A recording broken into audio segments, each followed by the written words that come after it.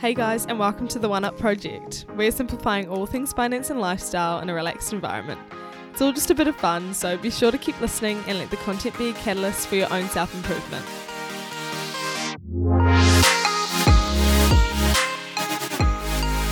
Hi everyone, welcome back to the One Up Project podcast. I'm joined today by Charlotte Clark, CEO of Duval Group, as well as a wife and a mum, and I'm sure wears a lot of other hats. So I'm really excited to get into this today, especially to talk about property development because it's something that I know absolutely nothing about. So I'm very excited to be educated.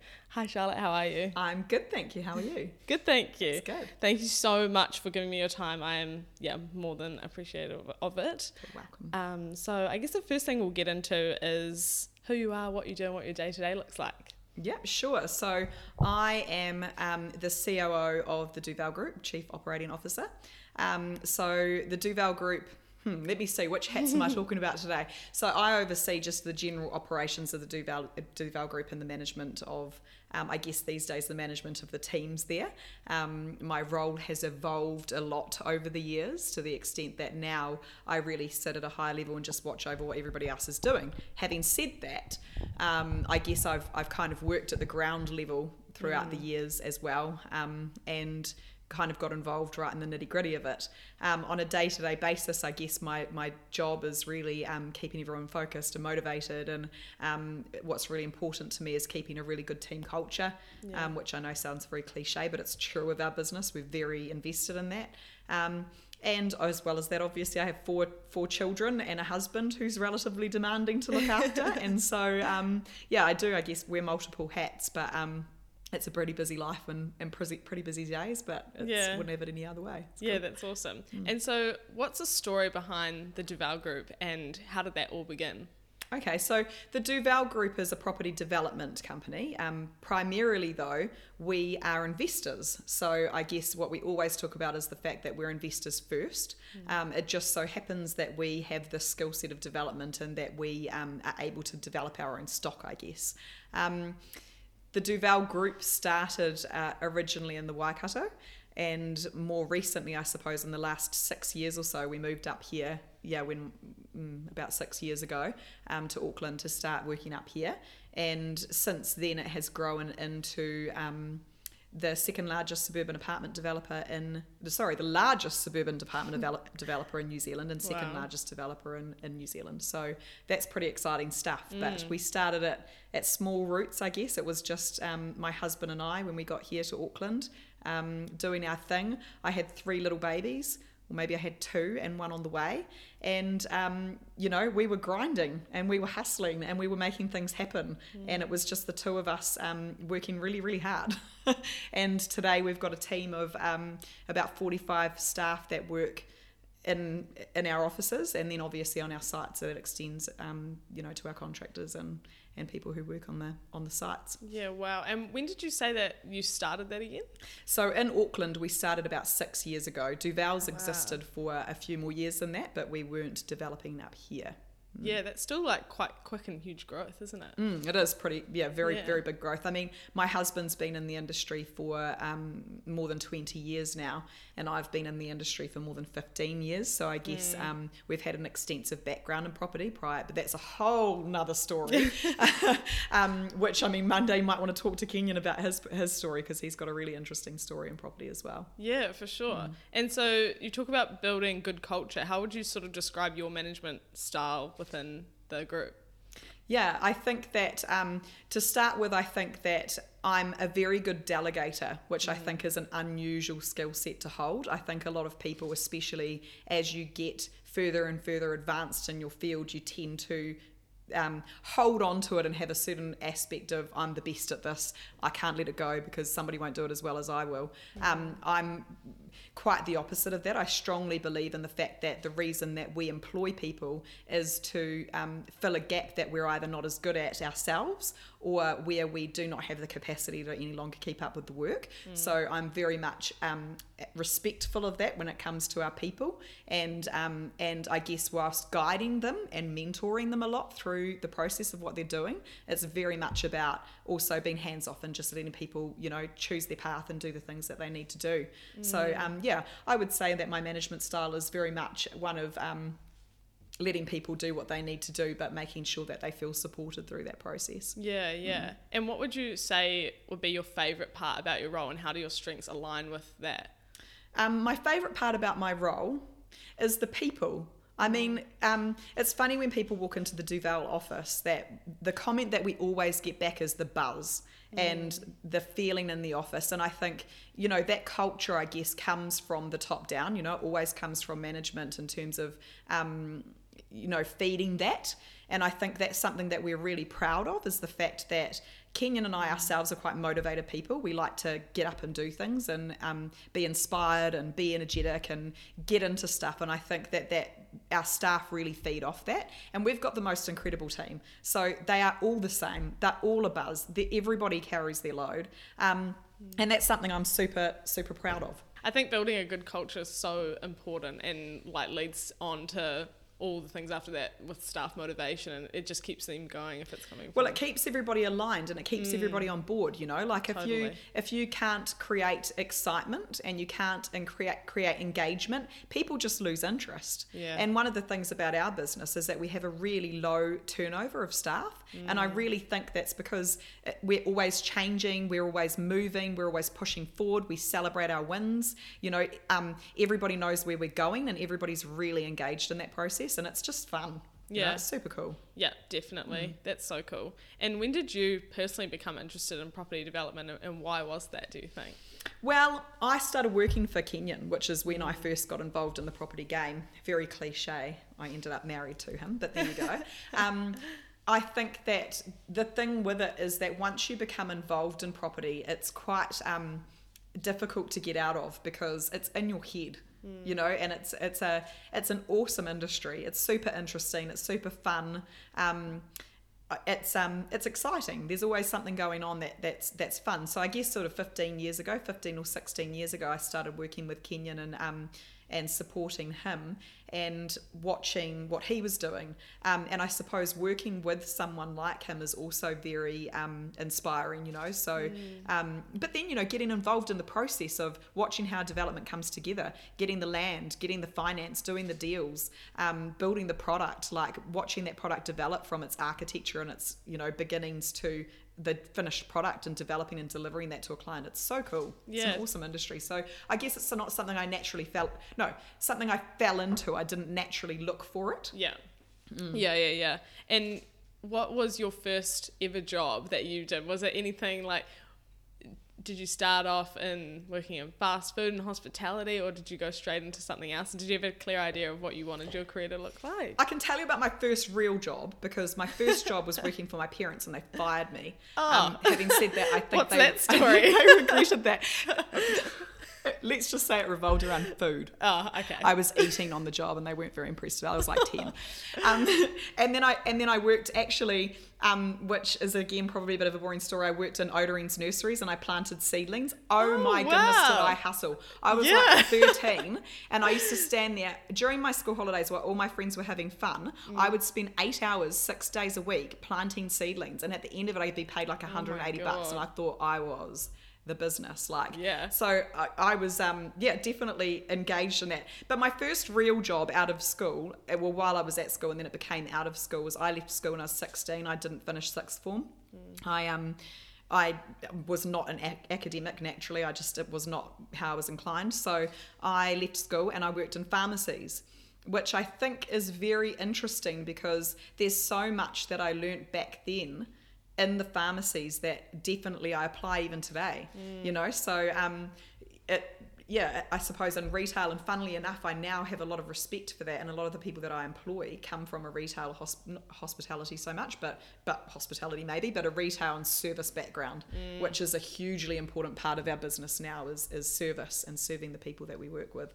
Yeah, that's so awesome. And then did you from there have a clear idea of where you were going with that, or did you feel like you were just sort of feeling it out as you were going along? No, I think that, I don't know, not unfortunately, but for me, I grew up in a very religious family, and our religion was such that they didn't encourage tertiary education. They didn't encourage earning lots of money. It was just earn what you need to earn to be able to live so you can get on with your ministry. That's basically how I grew up. Wow. It didn't really fit well with me, and I'm obviously no longer involved in that. In fact, almost completely the opposite. But that was my background. So it was never a thing to set a goal for, you wanted to be comfortable. Most people that were in the religion owned their own home and that sort of thing, and they were very much about making sure you've looked after your own and that sort of stuff. But it was never like grand ideas of being rich and making lots of money. And my family were probably some of the more well-off people within the religion. My dad owned his own business. We owned our own home. Mum and dad did quite well by comparison with a lot of the people there. But it was certainly nothing that was ever pressed was to figure out your goals and your aspirations and what you wanted to do with your future and all of that sort of thing. So I never really had that in my head. And I guess that though I wasn't an academic, I definitely come from a background of family members who are very business orientated. And so I think naturally I have a bit of a business mind and mindset. And so I think that things that I learned in those pharmacy days, which I still value today, were things that they put a lot of emphasis on, things like targets, goals, achieving results. That was hugely impactful for me. Learning that you're breaking your goals and your targets down from annually to monthly to weekly to daily to friggin' hourly. It was a push to get there, and it was I suppose quite a competitive environment, even if you were just competing with the day before from your own your own day before. So it definitely taught me how to find different ways of making ends meet and making money and hitting those targets. The second valuable thing I learnt in that business was how not to manage people. The company that I worked with at the time had a very poor culture. I think that they would promote people based on the time they'd been there rather than on their merits, various things like that. So we had people who were shop managers who were completely useless with people. I like the idea of managing from the bottom up and supporting the people that you're working with, as opposed to sitting in the air with your nose in the ear telling everyone what to do, and then not doing anything to help that process. I mean, you can't sit back as a manager and just expect things are going to happen without your input, and that when things don't happen, it's everyone else's fault. I'm a firm believer that if you are a manager and your team's not performing, it's no one's fault but your fault. You're the problem. And I think that I learned some valuable lessons back then. I remember keeping a notebook when I worked in those pharmacies that had scribbles with what I wouldn't do one day when I was managing people. So I guess I never had a solid plan, but it was always kind of subconsciously an expectation that I would be in a leadership role of some description. And here's what I wouldn't do. I didn't learn a lot about what I would do, but I learned a lot about what I wouldn't do. Yeah, it's like you had your values sort of set out from the start, and then that probably guided it a bit more. That's right. Yeah, for sure. And because I was going to say, on top of that, do you think that your family added to that drive in you, or do you think that was mostly due to those jobs, like the? Yeah, I think both of my parents are natural leaders. They were both inclined that way. My dad was very much a business person. But both of them were also damn hard workers. So, and I think that work ethic did rub off on us children. I mean, I'm one of 5, and we were all from a young age engaged in the household activities and in the business activities. Mum and Dad would get us involved during the school holidays and that sort of thing. So I guess there's a lot of knowing what it took to achieve, and that you can't just sit back and hope for the best and not grind and not work and not hustle. You had to do the business, Yeah. Totally agree. And so we might switch a little bit now into attitude towards money.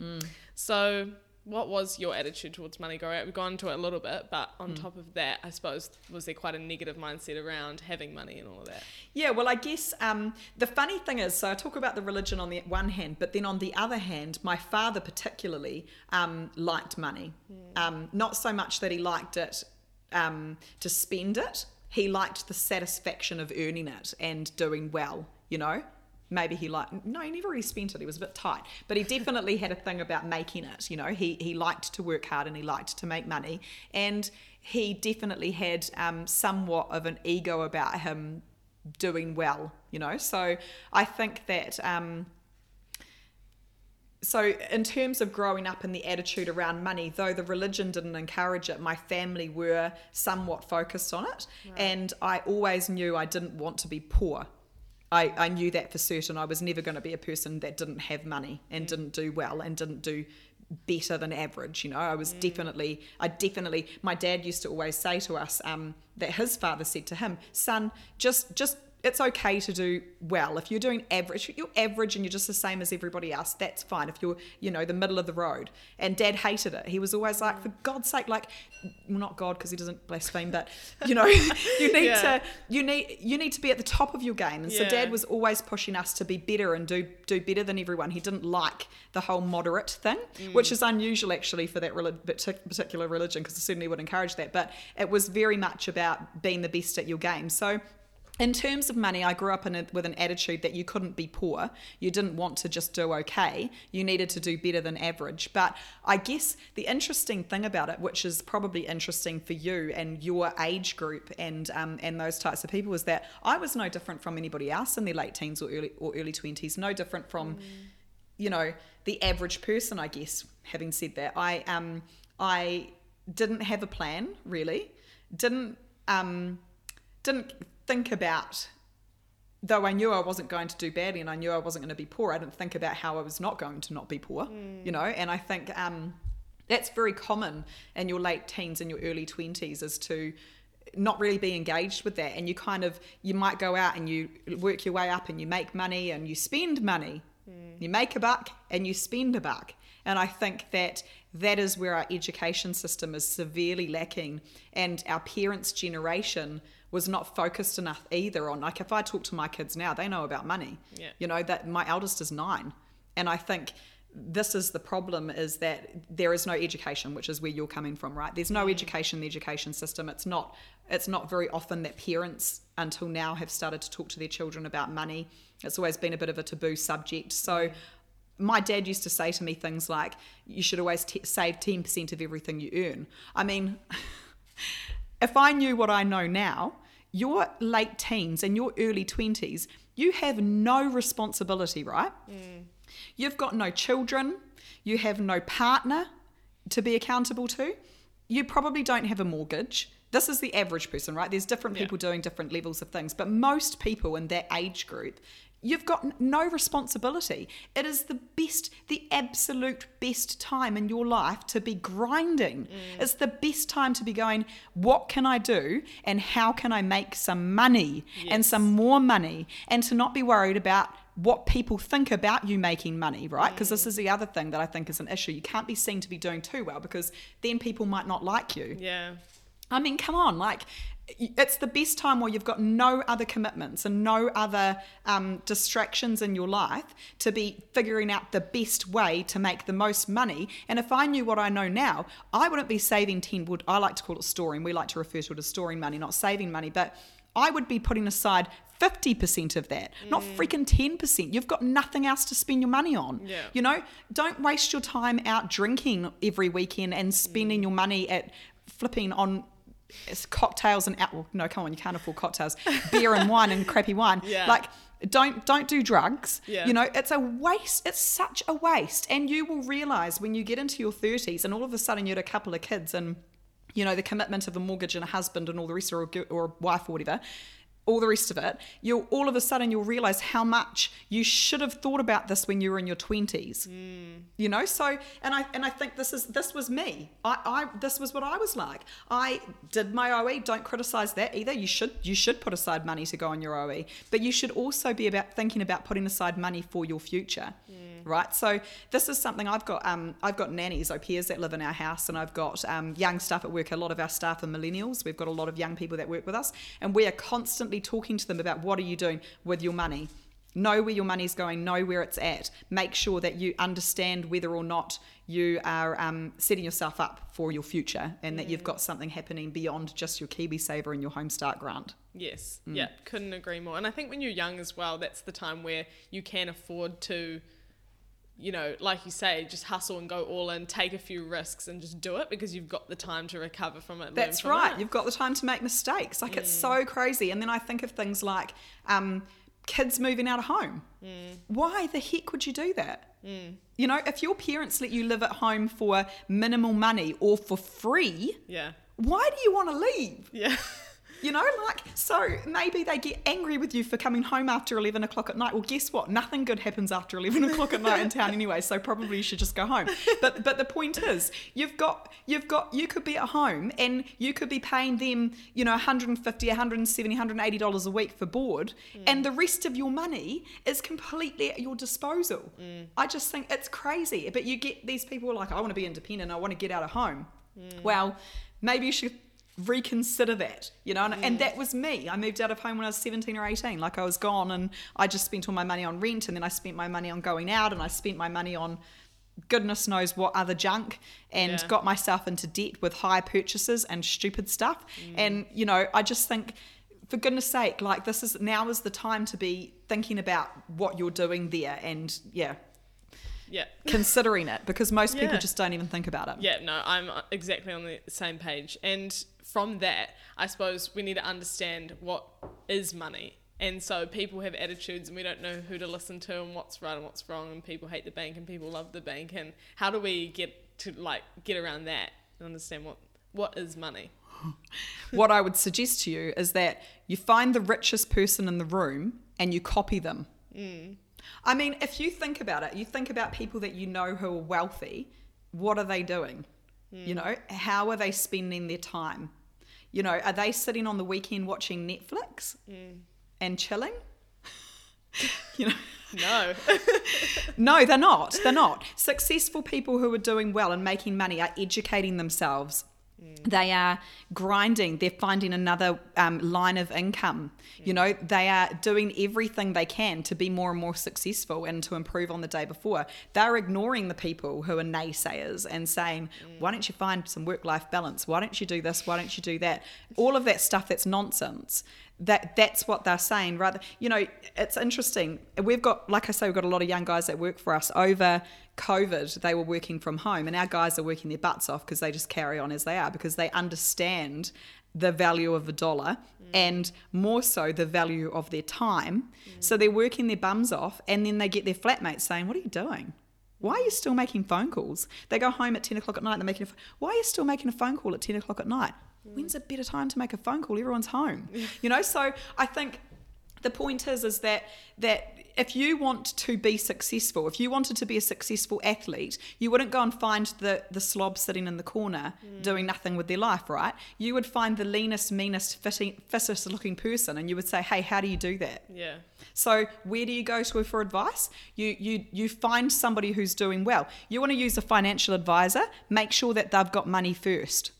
You know, it's just simple as that. I mean, if you go to a financial advisor who might know what to say but not what to do, and they don't walk the walk, it's probably the wrong person to talk to. And how do you think that money attitudes have changed over time? What I think is interesting is that I don't know if it's just us or whether it is normal now that people are starting to talk more about money.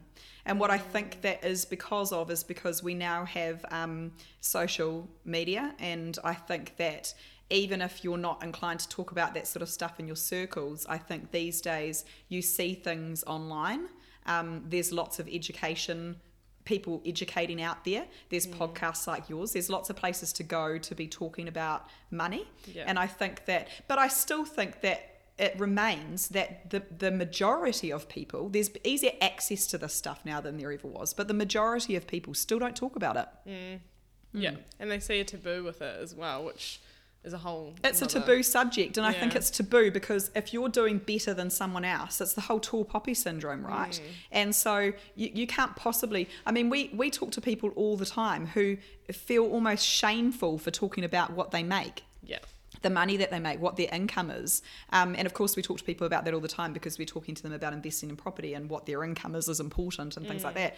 But they almost are embarrassed to say that they make too much money. Yeah. You know, and I think for us in our household, in our office, everywhere, we're always talking about money. So for us, it's no longer an unusual thing. For our staff, it's not. For the people that we surround ourselves with, it's not unusual for us to be talking about money.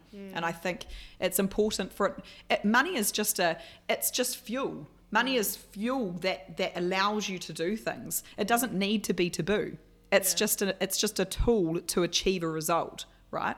Yeah. And it's also what happens as a result of being successful and getting off your bum and doing things.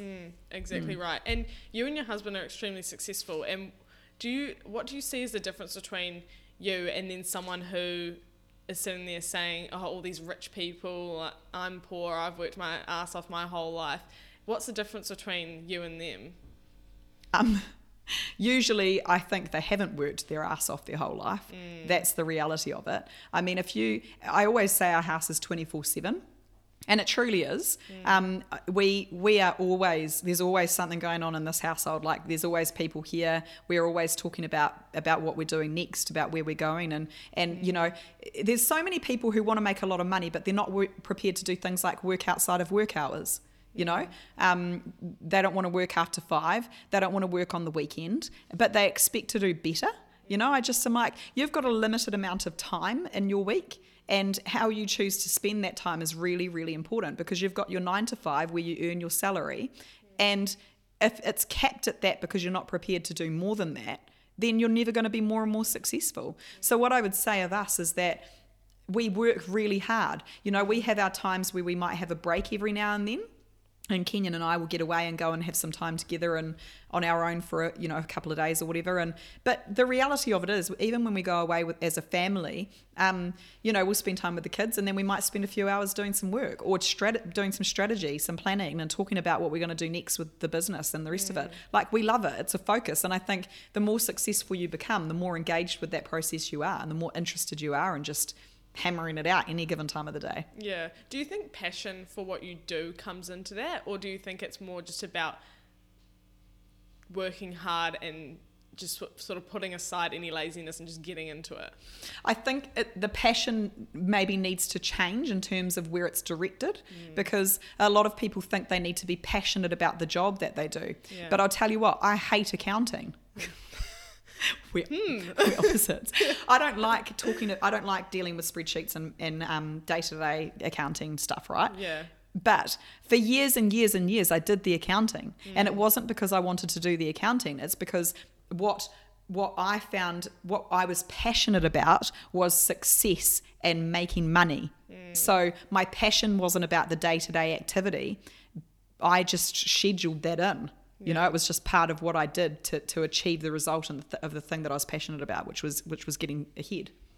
Yeah, I think that's so important to know too, because I think sometimes people can get quite emotionally involved in having this purpose and passion, and it gets to a point where they don't even want to do anything because it's too overwhelming, that they don't have enough passion to sort of follow exactly through. So what it is when you're doing things that aren't necessarily fun, which everyone needs to do in the beginning, right? Unless you've got a big nest egg or you inherit some money, you have to do the shit work. It's just life, you know. You've got to start somewhere, so you just have to grind away. But the good thing is, the more successful that you become, that's when you can start to delegate that, and you can start to employ people that fill that, and you find people who actually like doing that stuff. Yeah. And you can't believe it, but you find them, and then they do it for you, you know. So it's only temporary, and then you get to a stage where you do things that you're passionate about. So for me now, with the role that I fill, I'm passionate about managing people, looking after people, making things work, leading a team to success, like finding better ways of doing things, and you know, making that happen. And I'm doing things now that I'm actually passionate about, as well as being passionate about the result. Yeah. But to start with, you have to change your mindset about what is your passion. Yeah. And coming back around to seeking money advice and who we should listen to, how damaging is it to receive the wrong advice and go to the poorest person for advice on how to make money? Well, the problem is, if you go to somebody who's got no money, who's got no advice, because let's face it, what advice have they got for you other than don't do anything, is that you stay stagnant. And there's nothing worse. You're better off to be pushing forward to fall backwards than to not be doing anything and staying stagnant, right? Yeah, totally. So I think, and as well as that, I guess it can be damaging, especially through missed opportunity. So one thing we see all the time with property is where people come in, they've got the means, we've had a good chat with them, they can make a property work, they could be investing, but then they go home and they talk to their parents or they talk to their auntie's boss or something, and they come back and going, oh, it's a bit risky, or it's a bit, and we're like, well, you were keen the other day, what's your problem now? Oh, I've spoken to so and so and they think that blah blah blah. You get more into it and you find out that person's got nothing, and you're like, what? Why would you listen to that? Why would you not go and find the person who's got the success and work with them? And one thing that we're quite proud of with our property advisors at Duval is that either they are already investing in our product or they're on their way there. Like, they've all got a clear plan to get to being investing in our product. So they're already successful with that. They know how it's done and they know how to make it work. But I think, in terms of talking to the wrong people, missed opportunity is one of the most expensive lessons you'll ever learn, because there are people that might have decided not to invest in a property, and then a year later the property's worth another 50 or 60 grand. Well, look at that. You've just lost that massive opportunity. That's some people's salary for the year. You've just lost because you listened to somebody who knew nothing about what they were talking about, right? Yeah. And then the other thing is, obviously, if you make a bad investment decision. So, some people will go, well, why would you buy that townhouse, that 2-bedroom townhouse that's brand new on that tiny piece of land, where you could buy that house over there in some remote part of Auckland, that's 3 bedrooms on a bigger piece of land, but it's an old home, and then you have to go and put a heat pump in it, and then you have to insulate it, and then you have to fix something else, and you replace the roof, and all of a sudden you're throwing good money after bad, where the property is no longer, it's not making any capital gains, it's old and run down, and it's not making you anything, it's just sitting there doing not very much. So, and in that case, it can be a costly exercise because you end up spending money on it and you're not getting that return back, at least quickly. Yeah. And I assume you make the most of your days because time is money. And how do you view your days in terms of making the most of the time you do have? I mean, I think it's important to know what you're doing for the day. So scheduling things. We talk a lot at work about your perfect week and your perfect day. And so what that looks like is basically scheduling everything out in basically hourly time slots and following that plan. So you've got a very clear line of what you're doing for the day. My days these days can be quite changeable depending on what needs more attention within our business and what the kids are doing, various things like that. So, but what I usually will do is I have a calendar that schedules my life, and then I'll move things around and chop and change depending on what it needs to be done. But I mean, definitely for me, it's about making a plan and working it. Yeah, and do you have personal goals now that you try to follow, and do you work those into your days and your weeks? Yeah, I mean, I've got, I suppose, lots of goals, both from a business perspective and from a personal perspective. And so I'm always re-looking at those and working out how I can achieve it, what we can do to achieve it. And I think the great thing for Kenyon and I is that they're often, especially for work, they're shared goals. So we're able to sit down together and plan through those and see how we can make them work. Yeah. And then going into more around where we should be putting our money, should we be getting our money out of the bank? How do we then invest it from there? So here's my view about money in the bank, and not just my view, Kenyon's view. This is kind of our strategy, right? Is that you put money in the bank and you've got a large sum sitting there. What you might as well do with it is take it out of the bank and put it on your table and stare at it and see what happens. So the problem with money in the bank is it's not doing anything, because what happens to that money sitting on the table? Nothing. It just sits there and it sits there and it sits there. Nothing happens. And so I think the danger was putting your money in the bank and keeping it there. There's a difference between saving and storing, right? Saving generally is with no purpose. So a lot of people will put money aside, but they've got no real understanding of why they're putting money aside, other than that's what you should do.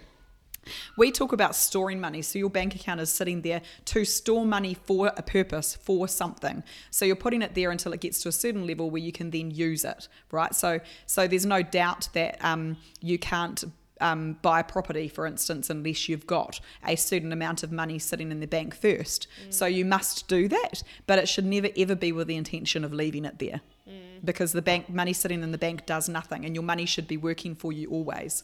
I suppose what's the importance of having a plan in that sense around how we're going to use the money? I think the thing is, it's hard for me to talk to anything other than property, right? Because the fact of the matter is that for us, we have money, we can do whatever we want with it. It's completely within our discretion, and what we choose to do with it is to invest it in property. Yeah. So we don't invest our money in shares. We don't invest our money in businesses. We invest our money in property. Yeah. So I guess from that perspective, we have set up a whole business around that, including property advisors and people who are there to help people figure out what they should do with their money. So most of our clients that come to us are people who have got some element of money stored aside, or they want to invest in property and they want to know how to get there. And they would typically come in and talk to one of our advisors, and our advisors would work through their specific situation. The thing about it is that everybody's different. It's not something you can talk about in just a circular situation, right? Because it depends on your situation as to what you would do with your money. But what I would say about money is that as soon as you've got some money that can do something for you that makes more money, you do your day job, and then you make your passive income by investing your money on the side. And for us, the reason we invest money in property is because we see it the most successful way to make money out of money. And taking it back to the very basics, if someone and like a young person in their 20s is wanting to start investing in property and they've maybe got a small sum of money, how do they, I guess, continue on that journey to saving up to doing that, and what should they be thinking about when having that goal in mind? I think the thing is, talk to someone. Go and find someone who knows, who's done it before, who knows what they're doing. I mean, I'd always suggest, obviously, you talk to one of our team because they know what to do. So we'll have people come in who have got no money, but they want to invest in property, and people that come in and they've got 60 or 70 grand sitting in their bank account and don't realise they can invest in property. They might have 30 grand sitting in their bank account and some KiwiSaver, and they don't realise they can already invest in property, right? There's this big thing about property being so difficult to get into and all the rest, but the reality of it is it's actually not. It's just that most people don't know how to get there.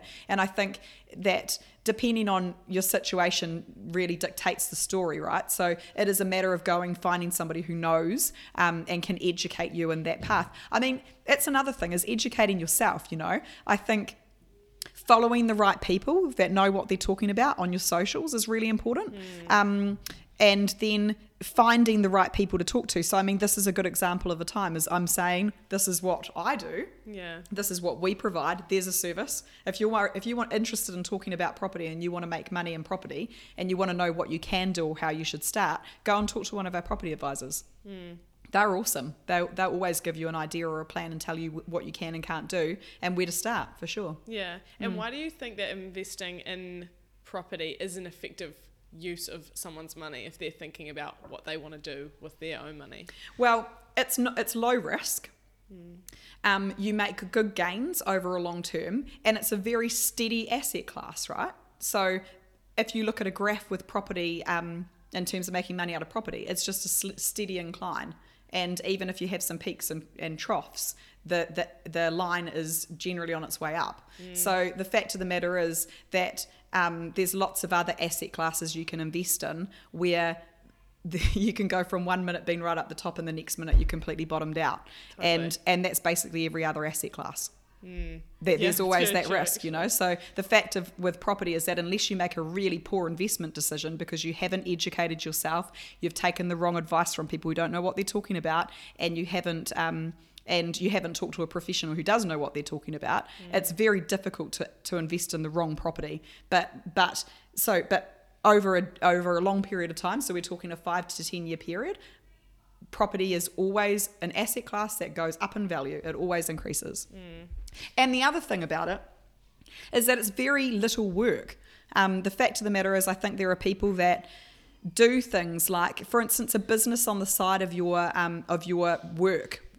I mean, it's a good idea, right? Especially when you're young and you've got the time and the energy and no children, no husband and no ties, or no wife and no ties, that sort of thing. You've got time to be doing a side hustle and to be making money on the side in terms of some sort of business venture. But the fact of the matter is, your time is best spent going and earning a buck with the time that you have. So being paid for your time one way or another, whether that's a job or two, or whether that's finding some sort of side hustle. ultimately wealth creation, you can't save your way to wealth. So you can't earn money, tuck it aside and eventually be wealthy. Property is very good for being able to invest your money, and then it grows without you having to do a huge amount, as long as you've invested in the right property. Yeah. Okay, awesome. And what are some of your own lessons that you've learned through property investment that's been important to your journey?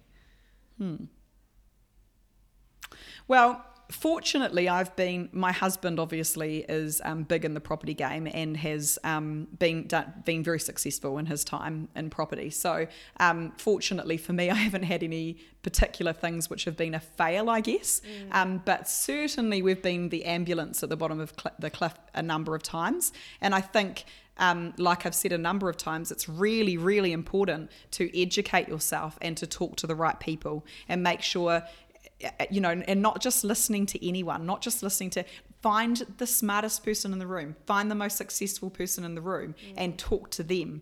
Don't just talk to any man and their dog. You've got to figure out who the right person is to be mentored by and get your advice from. Yeah, completely agree. And young people have been told, and they will think that it's impossible to get on the property ladder now, especially some of us sitting in Auckland. What are your thoughts on that? And is that something that is true? No. It's categorically not true. And I mean, I was just saying before, there's people who come into our office and they've got 30 grand saved up in their bank. And I think they think that that's an insignificant sum. It's just not.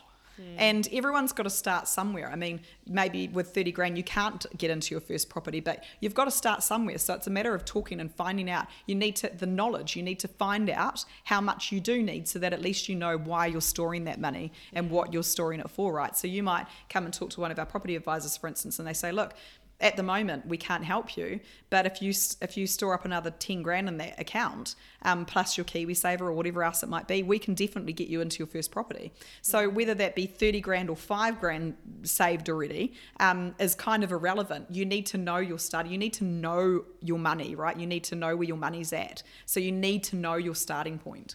Very important. And how can a young person, I suppose, set themselves up for success in the property game? I keep coming back to the same thing. Be educated. Yeah. We've never ever had such good access to knowledge. And I think we're just your generation is so lucky. I mean, when I was your age, there was internet, but nothing great to speak of. And it was so slow. You'd have spent hours. Everything is at the touch of your fingertips now.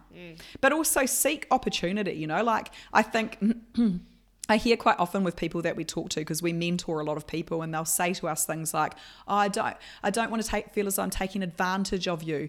I mean, it's very polite, but it's also stupid, because if you see an opportunity, don't think you're taking advantage, just seize the moment, right. Take the opportunity and roll with it, because you should just grab onto all those opportunities to learn, to be educated, go to courses, go to, seminars and things like that. I mean, I don't necessarily think you need to pay for that, but you should seek that stuff, look it up, search for it, go and find people who will give you advice for nothing.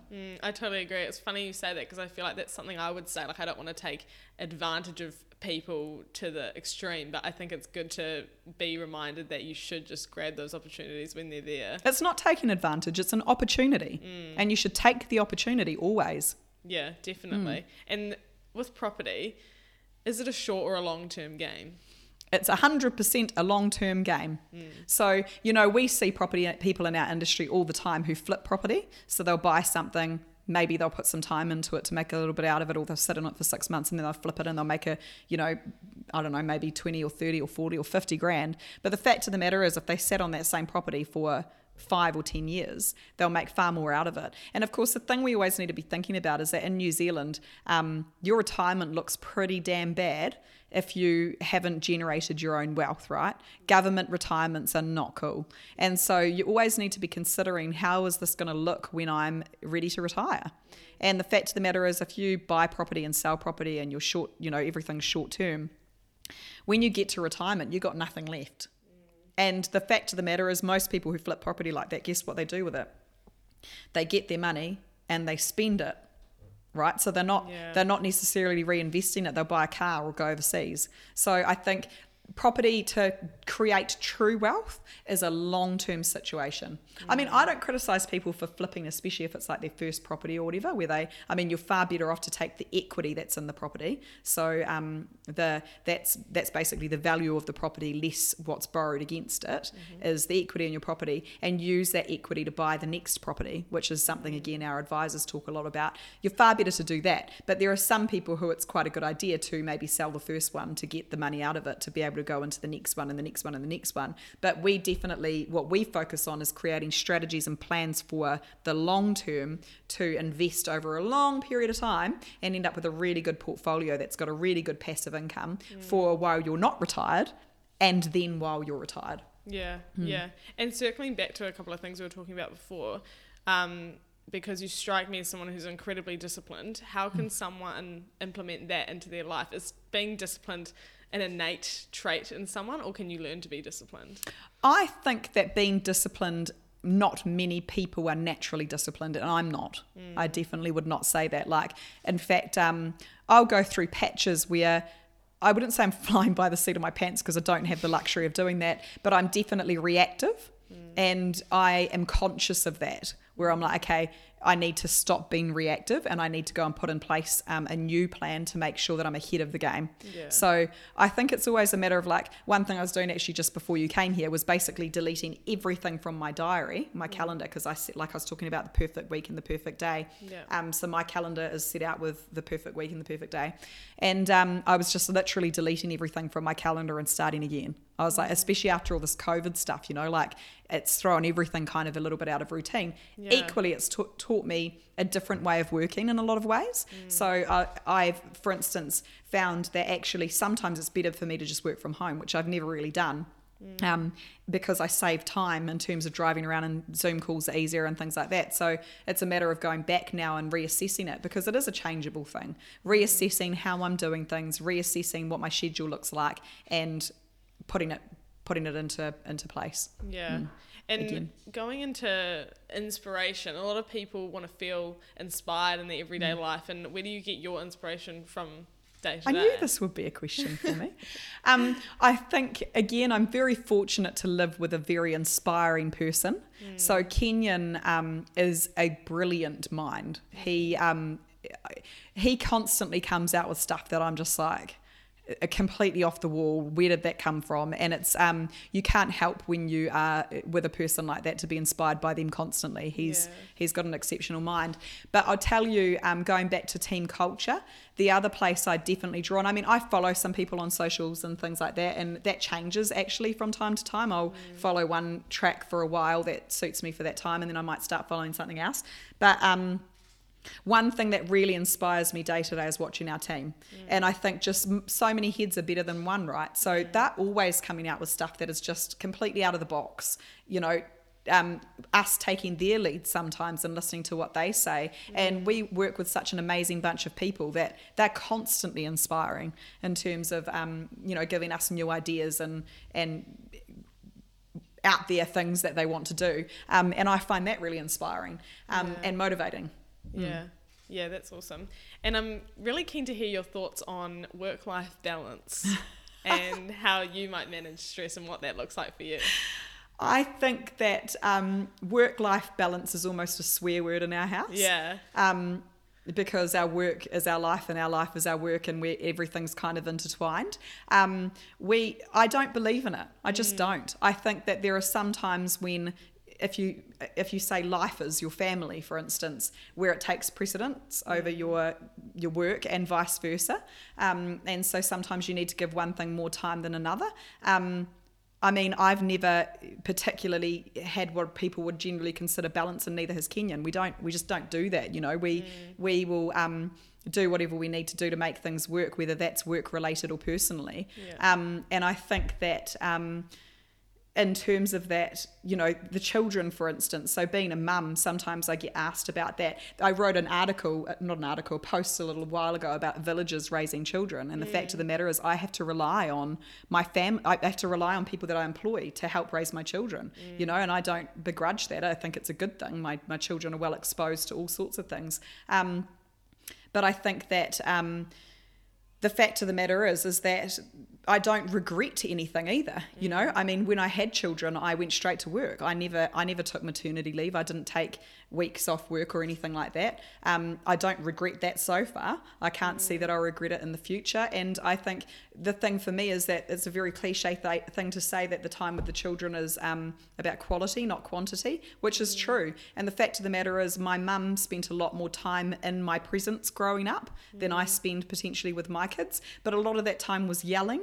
And that sort of thing. It wasn't, let's get in the bath, you know, go and eat your dinner or whatever. I mean, I don't deal with any of that stuff with my kids on a day-to-day basis. Sometimes I have to, but, you know, and I think when it comes to personal things I want to fit in, I just make it work. I fit them in around my work. If I want to go and work out or I want to take some time out for Kenyon and I to go away for a long weekend, we just do.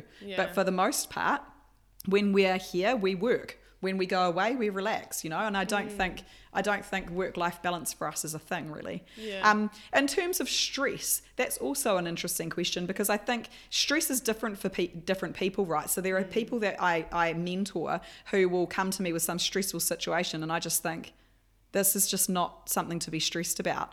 And then I have to remember back when I was at that point and how it felt, and it was stressful, you know. These days I'm more inclined to think, well, that happened and there's things I can control and there's things I can't control, so I look after the things I can control and I'm solid in that, you know. I'll make sure I fix it, but the things I can't control I can't do anything about, and at the end of the day I'm like, well, did you die?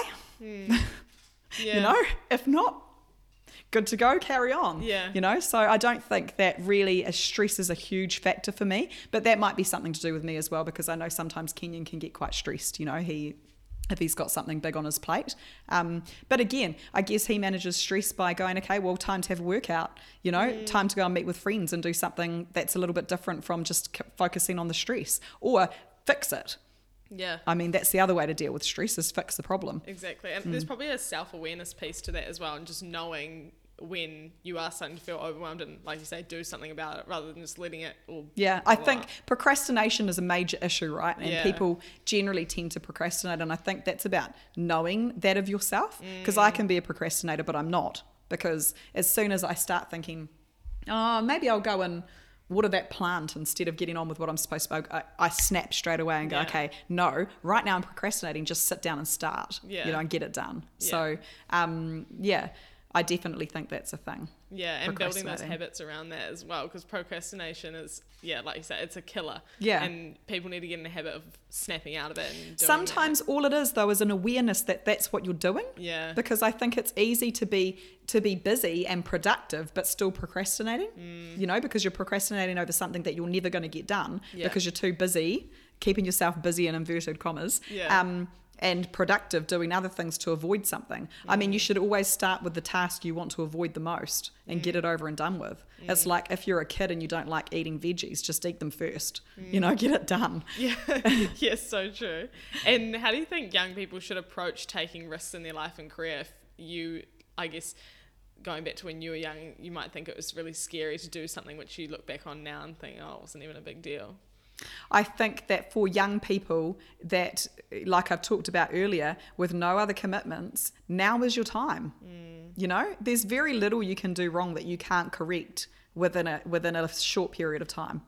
So I think that risk is an interesting thing too, because I'm probably a person, between my husband and I, we're prepared to take greater risks than a lot of people.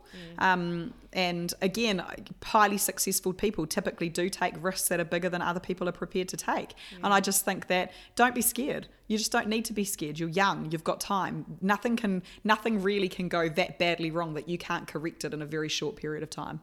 Definitely. And how would you suggest others to, I guess, work out what they're going to do in their career? Do you think that's something that people should try and work out, or more they should be getting experience and then just sort of going with where it takes them? I think that people are naturally inclined one way or another. So, you know, for instance, my sisters are both inclined to be quite focused and know what they want to do and where they want to go, and they are quite focused on achieving that result, so they get kind of onto it and stuck into it. I'm not necessarily that guided, I guess, about the way that I do things.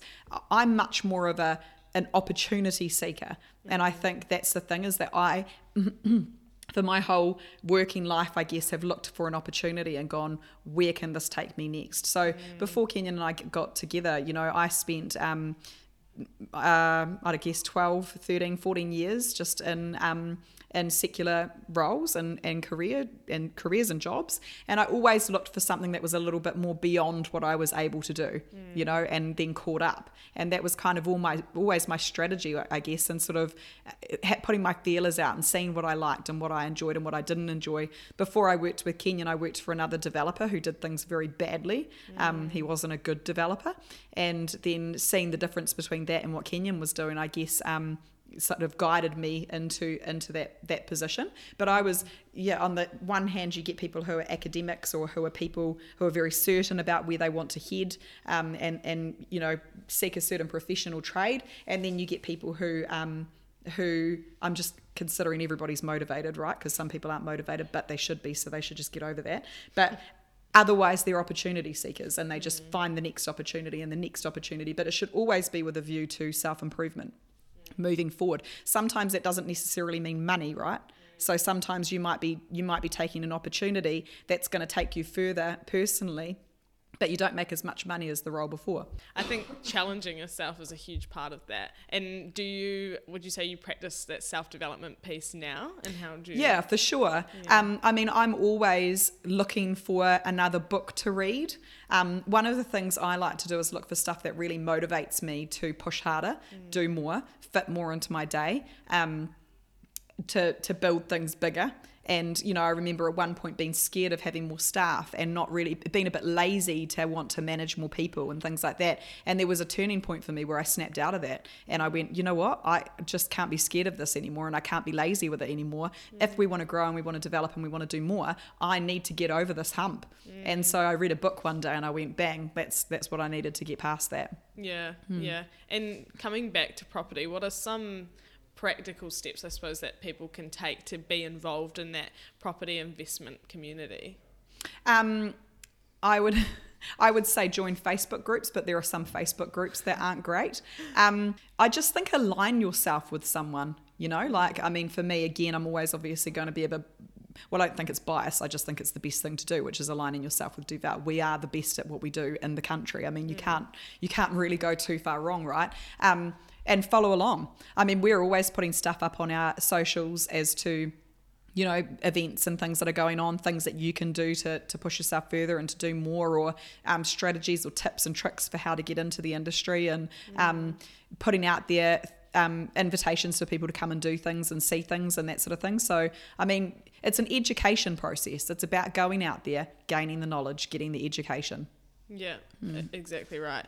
And I suppose we're coming to a bit of a close now, but did you have anything else that you think is really important for people to keep on their journey as they move through life?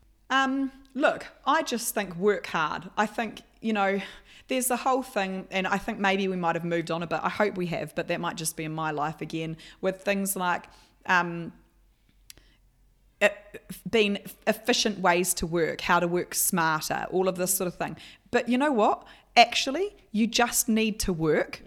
And if you've got more efficient and smarter ways that you can work, do that, and then do more of that. And I think that there's a lot of criticism about millennials, and I think it's just such rubbish. I just think that your age group, that sort of late teens and 20s these days, are actually more inclined and motivated than most people for a long time in this generation to actually do something with their life and to go beyond just living. Yeah. And I think that having said that there's a lot more of how can I or I can't, especially in property. But I think that that's just the media, and it's about breaking a mold and breaking that trend and going, actually, maybe I can. Let me investigate this and get some knowledge base for it.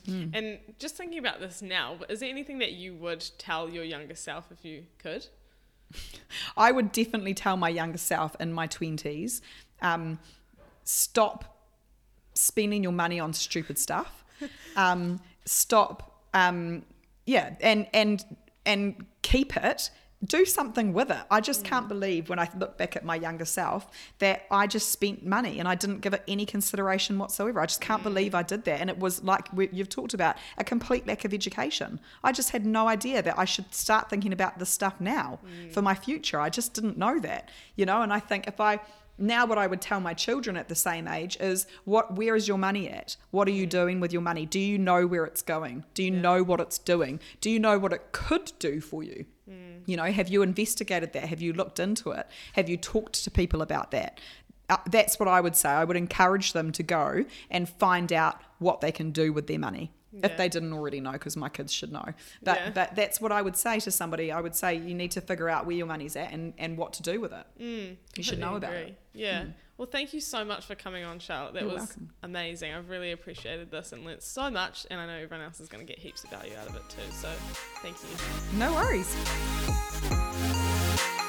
Alright guys, thank you so much for listening. I really hope you were able to take something valuable away.